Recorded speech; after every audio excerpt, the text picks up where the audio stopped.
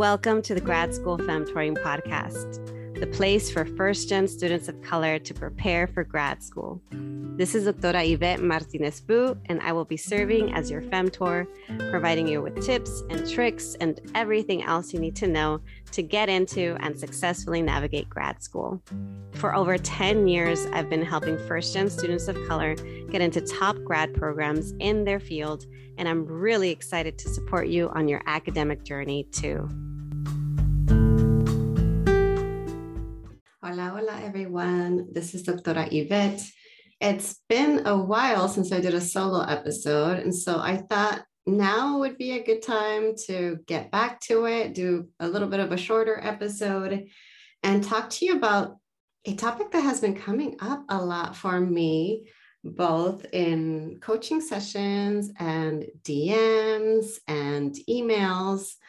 And even folks who know me, like friends, family, reaching out, asking me for my input on getting organized. Like, Yvette, can you help me organize my life? Doctora Yvette, can you help me with, how do I work smarter? I feel like my life is a mess, help. And the reason why a lot of people come and approach me about that is because I've said this multiple times, but it's not unusual for people to tell me that I'm the most organized person they know. And I think that for many years, I didn't realize that that was my thing. I just assumed that everybody did what I did, that everybody managed their time the way that they did. Everybody had, systems in place the way that I did. It was, I'll be frank, it was a bit of a way for me to manage my mental health, my physical health issues.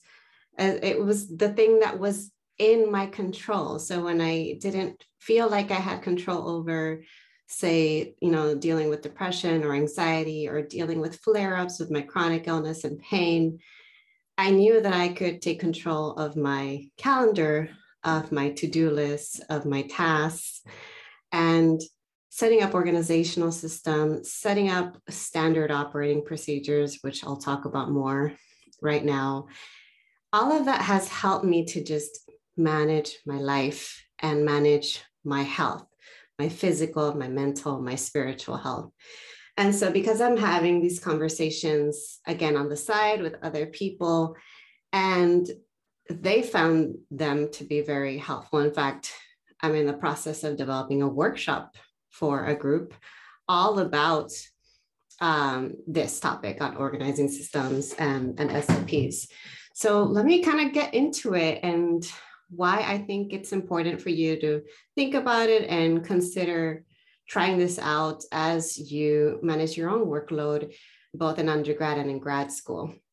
So what do I mean when I say that it's important to set up organizing systems?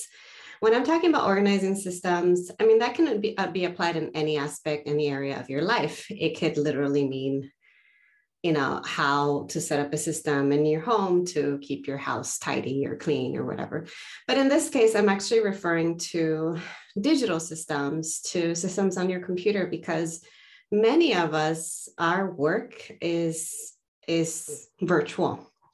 A good portion of our work is on a computer. And when we do our work, we don't even think about it, but we rely on different types of containers. We have systems in place that we don't even realize are there, whether they're good or bad. It's hard to tell because sometimes we don't think twice about how we do the work that we do and how we organize the work that we do. But let me go back to talking about, we have containers. We have ways that we contain and divide and compartmentalize the work that we do. So what's an example of a container? Your email inbox is a container. It contains the messages that you're receiving from a wide range of different people and units and orgs, et cetera, that are needing to share something with you. So an email is a container. Your desktop, the folders on your computer, that's another container. That's another way that you're containing all of the information that you have on your computer. So your folders. Then there's also cloud-based storage. So if you're using iCloud or if you're using some sort of electronic drive, you could be using Google Drive, Dropbox is a way for you to contain the information that you save, your folders, your files, your PDFs, your images, etc., that you may need to get your work done. They're all containers. And they are all part of your system, the system that you use to navigate your everyday work.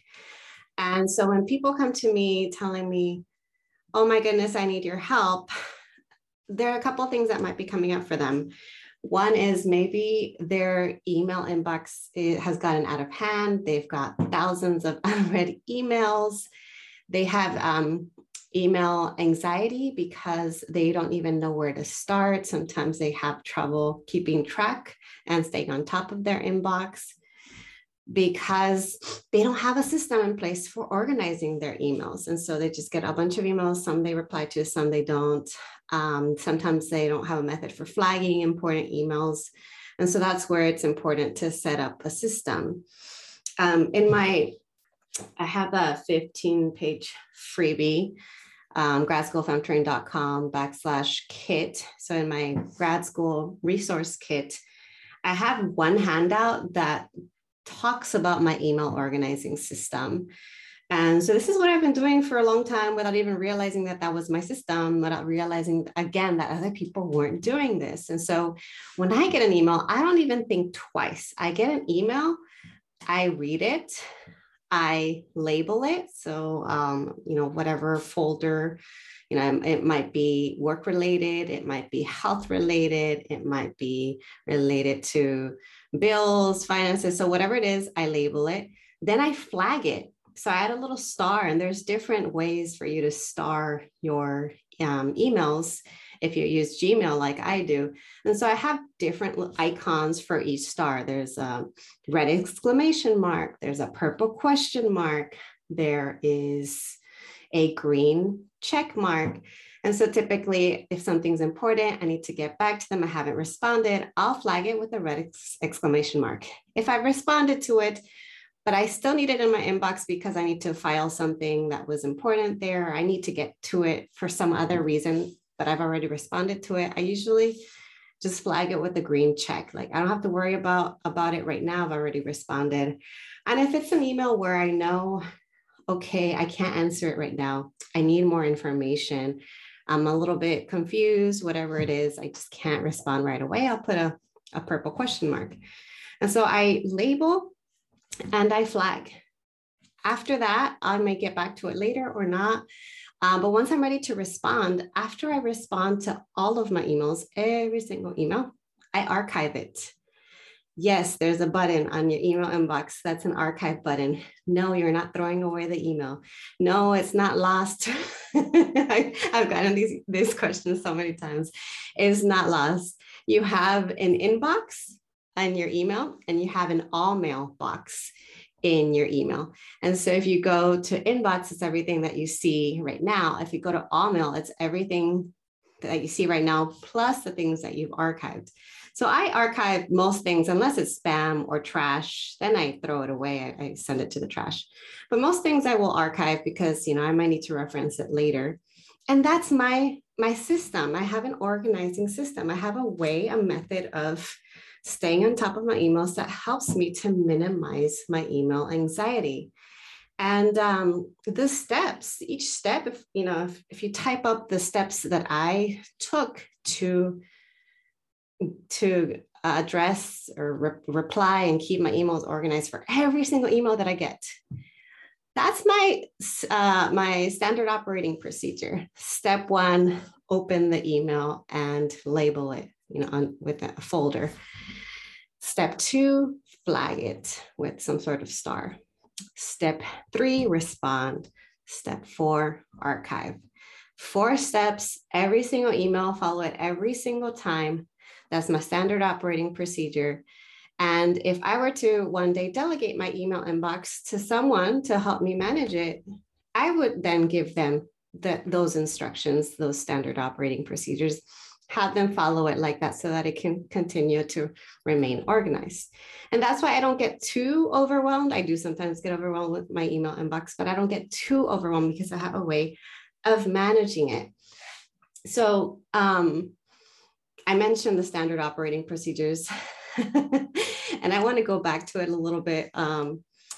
Because what do I mean when I say standard operating procedures? I don't think that's a phrase that we use a lot. At least I wasn't familiar with it in the humanities for both my undergrad and my PhD. It wasn't a phrase that I heard a lot. In fact, a lot of people that I worked with were not the most organized people, now that I think about it. But it's something that I became more familiar with once I started working full time, once I became a staff member, once I had to manage drives, different files and folders, and lots of information, including federal information, and I had to abide by federal policies and procedures. And so knowing and setting up, so knowing about standard operating procedures, so having descriptions, having step-by-step instructions for how you do what you do, every single thing that you do, writing a paper, sending an email, whatever it is that's part of your workload, writing down the instructions. That's one less mental load for you to worry about, because in the future, if you need to do that thing, even if it feels second nature to you, it's nice to have those instructions to go back to on a day that maybe you're struggling, you can just follow the steps. And so let me give you an example of another standard operating procedure. So you're listening to this podcast. Thank you for being a listener. And you know that, okay, I put one out pretty consistently every week, sometimes twice a week, it just depends. And sometimes if, life happens, it may drop down to every other week, but you can fairly consistently expect to have a podcast from me released a couple times a month, every week, every other week. And how do I do that? Well, I have my own procedure. I know that I need to sit down and physically, record, record on a topic.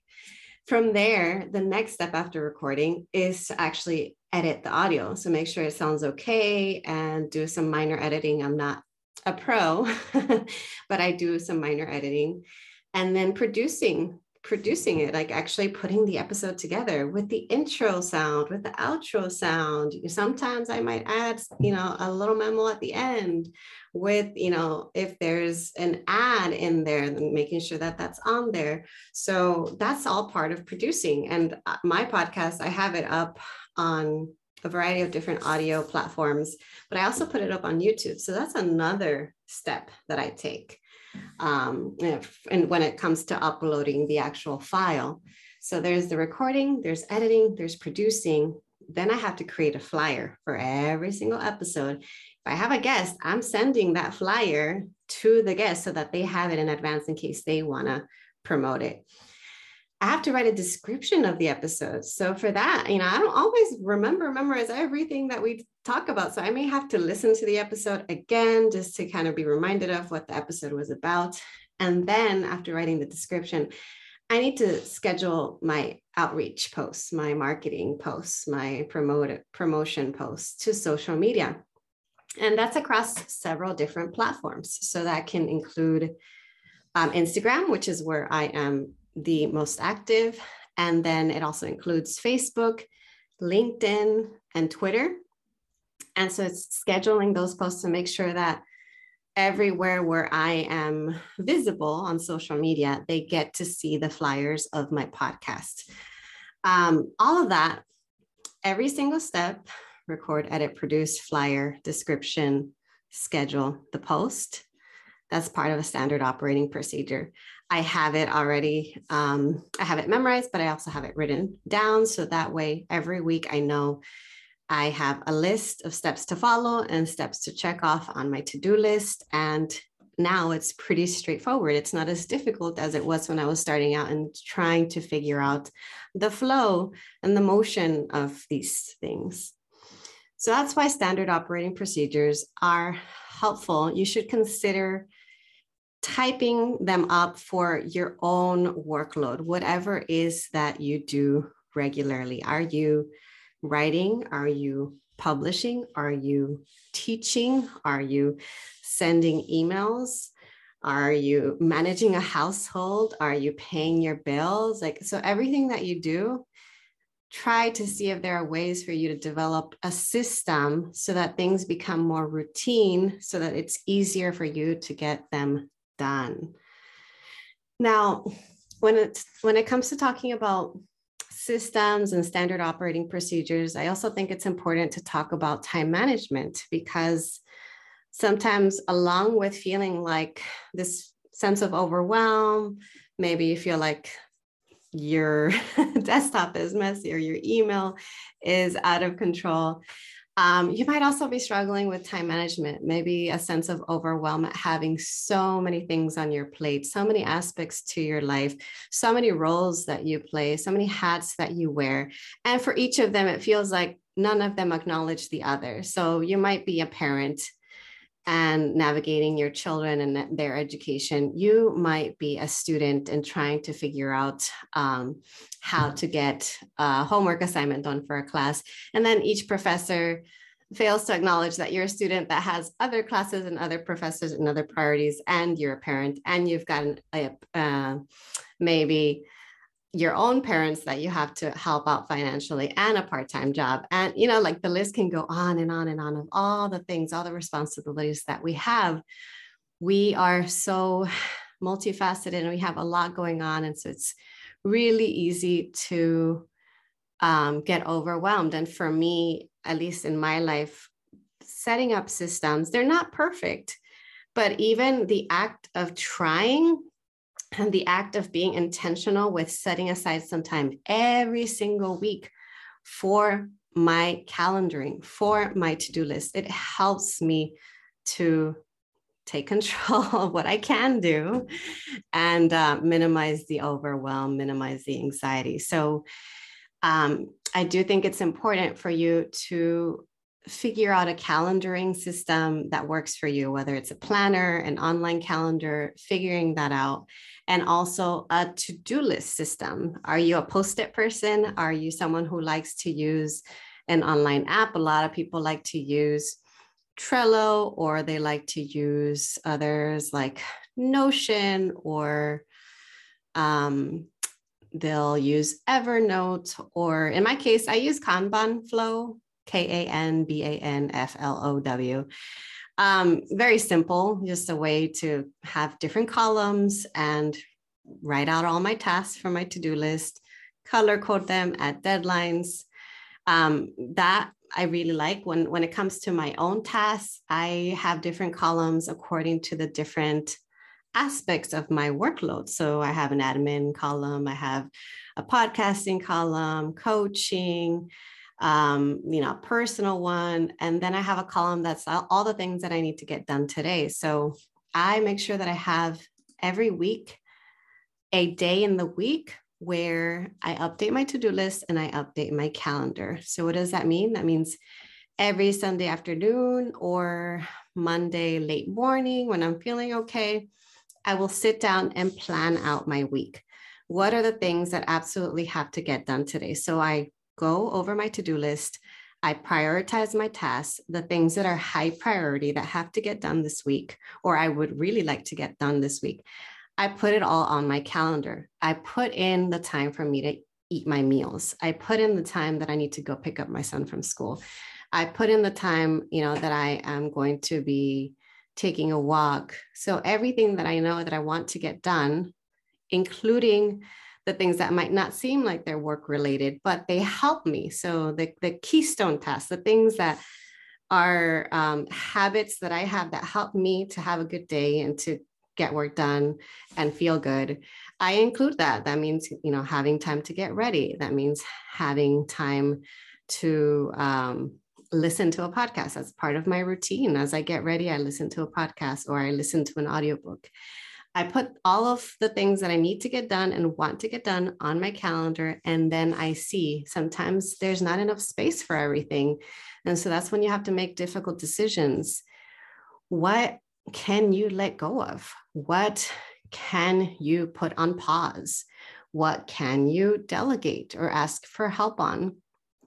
And in some cases, I know like personal close friends who have and students who have had to take time off completely because no amount of organization and systems and time management can prevent burnout if you have too much going on.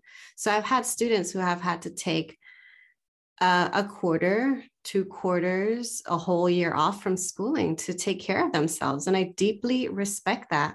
I also have peers, colleagues, friends who have had to take medical leaves to take care of themselves because of the burnout. Burnout is not something, it's something that I've personally experienced more than one occasion. It's not fun. It's not something that it's just not something that I encourage. I don't encourage working yourself to the point of getting sick, which is what I did.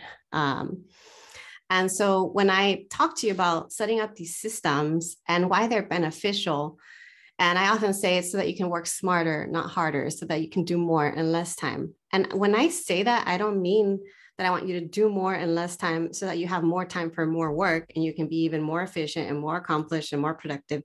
No, no, no. What I mean by that is do more in less time so that you have more time for other parts of you, more time for rest, more time to take care of yourself, more quality time with your loved ones, more time to try a new hobby, more time to do anything that you want that may seem fun for you, that will help you. Because even though most of y'all who listen to this podcast are in your journey of pursuing higher ed and you love learning, life is not just about work. There's a lot more to life than being productive. So yeah, I wanted to have this conversation with you all about setting up systems so that you can start to think about that, about maybe one area of your life where you can try to be a little bit more organized. Maybe you can start with your email, or maybe you can start with tackling your desktop, and then making a point of scheduling in some time every week, once a week, every week, at the bare minimum, once a month. Come on, y'all. To keeping things organized, because being organized requires maintenance. It's not just you do something once and then set it and forget it. No, it's constantly maintaining. It's remembering, oh yeah, I'm supposed to archive that message, or oh yeah, like I have all my desktop starting to get full again. I should probably spend 5-10 minutes to put these files away in a folder so that they're not all on my desktop. So it's that maintenance, it's that time every week to check up on yourself, to check up on your calendar, to check up on your systems. That will help you. It's a little bit of front loading work right now that will save you a bunch of time later on. So yeah, that's all I have to say in terms of kind of the basics of setting up organizing systems and standard operating procedures. I hope that you found at least one takeaway from this episode. And if you did, don't forget to share it with me. I will talk to you all next time.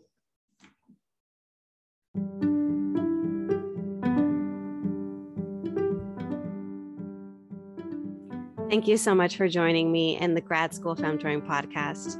If you liked what you heard, please leave me a review on Apple Podcasts or email me your review at gradschoolfemtoring@gmail.com. You can also show your support by going to gradschoolfemtoring.com and joining my mailing list, where you'll receive weekly tips, podcast and blog updates, as well as discounts for my digital downloads, online courses, and much more. One last thing. Don't forget to follow me on Instagram, Facebook, LinkedIn, and Twitter. Until next time.